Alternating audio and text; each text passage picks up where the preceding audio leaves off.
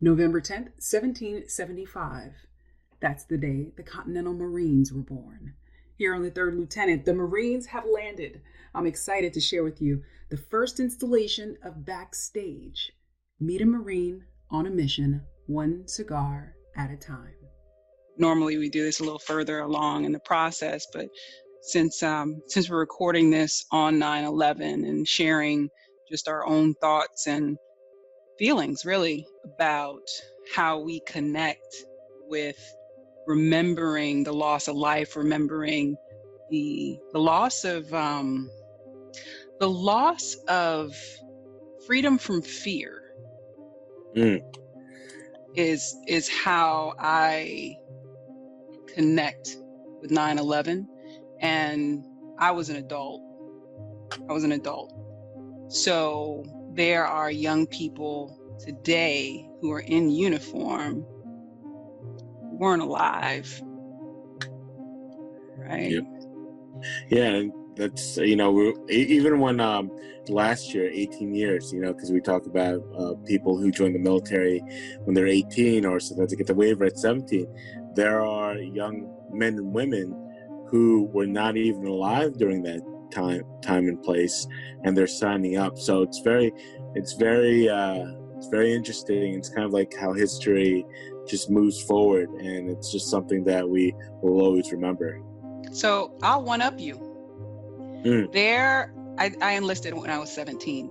There are young soldiers who have enlisted who weren't alive when 9/11 happened.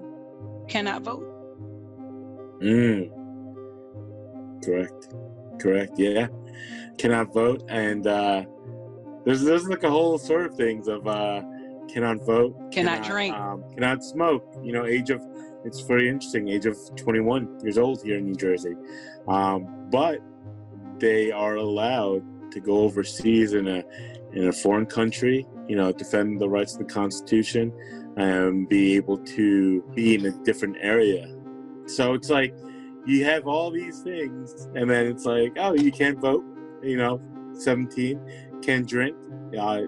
21, smoke in some states. 21. So, but they're, I've always enjoyed that. Not enjoyed it, but I don't know if you've seen a picture going around where you're, 17 years old and you have to write a will. Not a lot of people have that experience, where you're 17 years old, 18 years old. And I remember when I deployed, you had to put your next of kin. You're writing down your mother's name. How many of us were actually married during that time? So you're putting down your mother's father's name, you're putting your sister's name. Not a lot of people at age 17, 18 experience that. So that's why it's a very unique kind of environment that you're going into. And every time I see that picture, it's not like you're proud, but it's just something that you'll never forget, that you're doing something that not a lot of people do at age 17, 18. I mean, I know adults now that don't even have a will. Think about that. Who is your next of kin? So it's an experience that not a lot of people go through, as we said. So I just have to share with anybody that's listening that this is our first conversation. We met through a veterans network. I shared the podcast, you shared interests, and I want to know more. So the Mobile Cigar Lounge, we were just talking about soldiers, Joes, grunts that can't smoke, yet they can fight, they can die. So tell me about how you got started, not the beginning. We're not talking about tobacco being introduced to England beginning, but what's your beginning and what's your relationship to tobacco? Because I've seen pictures, so tell me more. No, and I like to tell everybody, one of my first cigars were over in Iraq, and a big phrase that a lot of military people might know is "smoke 'em if you got 'em." So some of the people that might be listening might be like, "Oh, what does that mean?" And for us, "smoke 'em if you got 'em" is we're taking a tactical pause. Sometimes we're in the middle of the training, or you're in country and you're middle patrol. You're stopping, and you're kind of like you hear your sergeant, you'll hear your staff sergeant, your corporal, whoever, your fire team leader, squad leader, and they'll say, "Hey, gents, hey, ladies, smoke them if you got them." So for that, that's like a pause. And it's very interesting if you look into it. You kind of have this couple moments of camaraderie. And even though I didn't know what cigars were or meant during that time, it did give me an opportunity to shut down what was going on around us and just commune with, for me, being in the Marine Corps infantry, was commune with my brothers and just tell a couple jokes, get a little lighthearted humor in there. But that was an opportunity that we can remember who we are, and it's kind of like the humane characteristics that people have. So one of my first cigars was definitely in Iraq. I didn't know. I was inhaling. I thought it was just disgusting at the time because I didn't know how to smoke. People who don't know how to smoke know that you can't inhale. And then, so that was my first exposure, right? Because I was never a smoker growing up. It just so happened during the military that tobacco and alcohol gets introduced to you. So that's another story, right? So in 2011, I remember graduating. I attended a private military school up in Vermont. It's called Norwich University. And at that time, I was almost towards the end of my Marine Corps career as well. And I remember during the graduation, we were all sitting in a circle, and we're just, we all have our uniforms on. We have our diplomas in hand, and we're saying congratulations. And one of my good friend's father brings cigars around, and we just started smoking. It was just that, and same thing. I didn't know. At that time I was smoking cigarettes, on and off, right? But then I didn't know that you still didn't inhale. So people who didn't smoke were fine with it. I was struggling. Like, I was taking a puff, and I was just trying not to cough. I'm trying to hide it. I'm like, yeah, what is going on? How are you guys doing this? And he's like, no, you're not supposed to inhale. And so then a thing that brought to me is like, I'll always remember that moment. So a thing that we like to say in our company is that I might not remember the cigar, but I remember the people I smoked it with. So I think it's a very powerful thing. It's that camaraderie, it's that community, it's social. The thing about a cigarette, not busting on cigarettes, it's a quick smoke, you're there for less than 2 minutes, let's say. So it's kind of quick and puff. With the cigar, it's like you're dedicated to that time. A cigar usually takes anywhere between, especially a Robusto size, 30 to a Churchill, like an hour. So you're dedicated to that time to experience the artsmanship between a cigar, but then the cigar is just the vessel. The opportunity is the experience. So I usually tell people, when you usually don't find me smoking unless I'm working or I'm with good company. That's when you can see me smoking. There's some people that smoke by themselves, but for me, it's just the opportunity while I'm working or while I'm good people. Because, as I said, it's just the vessel. So that was, and so I went to Iraq in 08-09. I graduated college in 2011, and then my business partner, best friend still, right? I've played rugby with him, went to school together. He was a Joe. He went to Afghanistan. Graduated as an officer from the school, and he hit me up and he goes, "Hey, I'm coming from Texas. I'm moving to New Jersey because I got a job."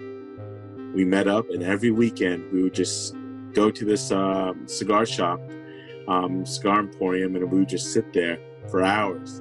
And sometimes it's over a drink, sometimes it's over food, but you know what? It was that point in time of camaraderie that really made it happen. So as we walk through these times of camaraderie, socialization, sometimes we're reminiscing about the experiences we had in the past. And in that special moment, how can we do this, in the civilian sense, right? And for that, and just talking about the military, you think about, the Winston Churchill, you think about all the guys, MacArthur with the pipe or the tobacco, or you think that after a victory, especially the military, you smoke a cigar, So there's so many of these components that moved into the vessel of this, as you said, way back before it was brought back to the Europe from the Native Americans. This is way back. But now, how do we take this and move with it as a civilian sense? You look at weddings, you look at private parties, you look at milestones that people do. the 50th, half a century. Your wedding, birth of a child. Wait, stop right there. Birth of a child, the beginning, right? The beginning. And you give it to the father, right? You don't give it to the mother, right? You don't give it to the mother. We're not condoning smoking. Right. Give it to the father.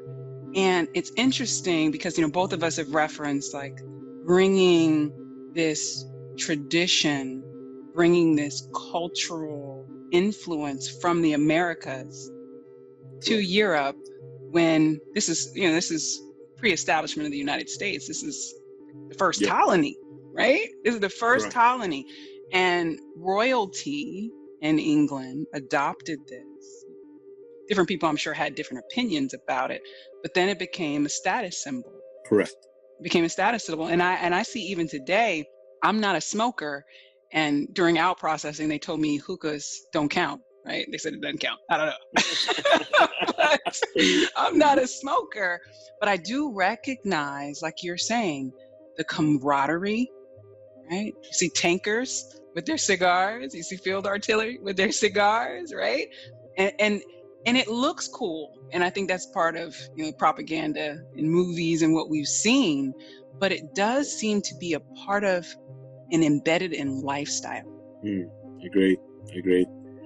And I love what you were saying. You're absolutely right. It's I don't know if you knew about what the Native Americans thought about their first tobacco. So for them, I was reading, when you take this tobacco plant from the earth and you breathe it out, it's like you're exhaling, you're giving thanks to Mother Earth.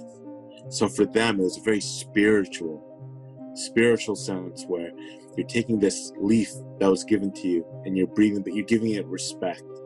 So then when you talk about the status when it did come to Europe, where the elites had it, there was a status of, I could smoke a cigar. The change of the cigar appearance changed over time. But then the association with it was to the upper class. But then I think that's why it's such a novelty, because we look at the tankers, we're talking about military balls, Army birthday, Marine Corps birthday. It's just a way to celebrate. And I think that's a big piece to it. You're absolutely right.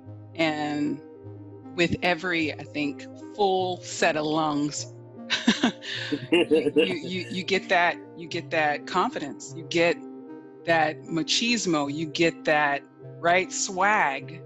Correct. So I know you have a thought about ego, and you have a call. It's cool. Take the call. Yeah, sorry about that. No worries. I want to talk about the advice that you have for those young Marines, because you're a Marine, and I don't even think you introduced yourself. Yeah, so my name is Joey MacDizon. I'm the co-founder and CEO of the Mobile Cigar Lounge. As a matter of fact, what was your MOS? What was your... So I was the 0311 or the 11 Bravo. Oh, so I was infantry. You're a grunt. Yeah, just so everyone's listening, I'm a grunt. You're a grunt. It's okay. My father was an 11 Bravo. My father was infantry. I'm hoping to get an artillery slot next. I'm trying to get myself prepared. I'm trying to get prepared mentally, right? They say mentally and physically tough. That is the way that's the impression that I want to make, and not just to be superficial, but it's a different operating environment. The communications is obviously what they're hiring me for, but acclimating to the culture, knowing how to hold the cigar, air quotes, knowing the protocol, right? The etiquette, the protocol. Exactly. Yeah. So every time we go into that new assignment, civilian or in uniform, looking around, taking the time to assess the new AO, right? Situational awareness is everything. So this is not traditionally how I interview for the third lieutenant. We're looking at education. We're looking at higher education and how that plays a role in the path of the service member. But there's so much more. There's so much more nuance. There's so many other details than what degree you have. So you have a degree. I have a degree, but we're also people, right? So that fuzzy bunny, that E1 with no rank, right? Coming in can pick up a cigar and pick up swag with it, right? What is the advice you have that young Marine or that young soldier in terms of how to integrate themselves in their unit, how to serve their leadership? You know what? I always give this a piece of advice. Is sometimes we forget what an E1 or an O1 mentality is, right? And what's the first thing? Can you say that again? You got to say E1 and O1 mentality. You know, a big thing that advice that you get is, especially O1s and E1s, look up to those vets that've been there for a while, right? So if you're an E1, you're looking up to your corporal or your sergeant. If you're an O1, you're looking to your veteran staff NCOs that've been there for a while. And you know, when that piece of advice is, you got to put your ego in your back pocket, especially when you move forward. And I always tell people, you know, think of that mentality that you're just asking questions, you're making sure that you're doing the right thing. And people sometimes forget that. But once you really dive back in of what did you think of when you were that position, hey, I'm trying not to do anything wrong. Let me ask some questions. You might be nervous, but those people want to help you out. And they want to make sure they succeed for you. Because if anything, that corporal doesn't want to see you mess up. You know what I'm saying? They're not, you know, of course there'll be fun and stuff, but at the same time, he has superiors as well. So to be that E1 and O1 is to really put your ego in your back pocket and ask the right questions. The first thing I did when I went to a cigar lounge, it was a good friend of mine. He was a Marine, you know, back in the 80s. And the first thing I asked him was like, what are the etiquettes? When like, how am I supposed to smoke it? Like, I want to make sure that I carry myself at a certain standard. And if I don't ask those right questions, I don't know where I'm going to be in that standard line. So, you know, he taught me how to hold, how to smoke it, how to light it, what to do after it. It's just a lot of those things that really bring back to that E101 mentality. Sounds like TTPs to me. Yeah. Sounds like SOP to me. It sounds like you know, the way that we handle our weapon, the way that we wear our uniform, the protocol, right? And that doesn't leave you when you take the uniform off. And I recognize that in you. I see you. Right now, we're both civilians. That's how we're gonna frame this. And it's Joey. So what do they call you? What are your battle buddies call you? What do I get to call you? So, you know, they call me Joey Mack was my first name. I get my battle buddies or my Marines that call me by my last name, Dizon, you know, so I respond to both. Okay, nice.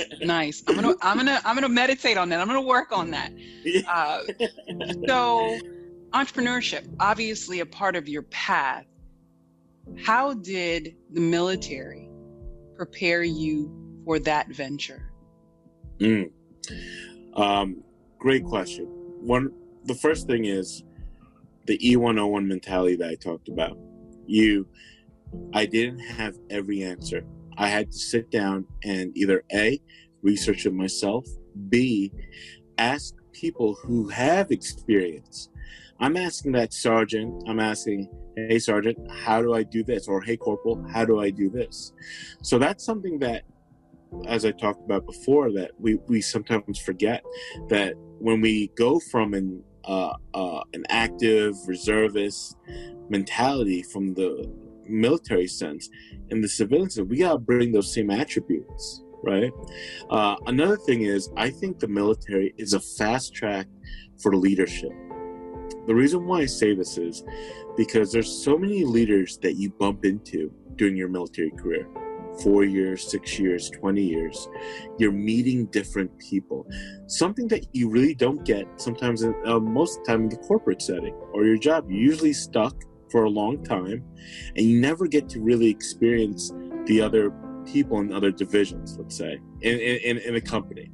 When you're a service member, you're going to meet other service members, other people in leadership positions that you go look at them and be like, hey, that's someone I inspired to be.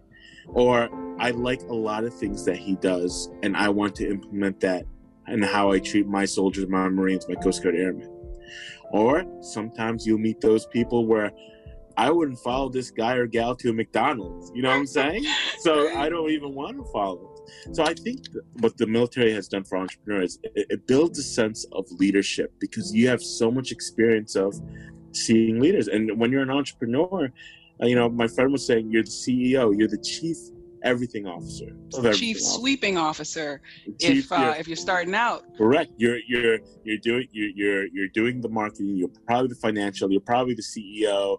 You're all these different positions, but you have to be the leader and position your company in a way to guide the ship to that direction. A third thing that I love talking about is resiliency.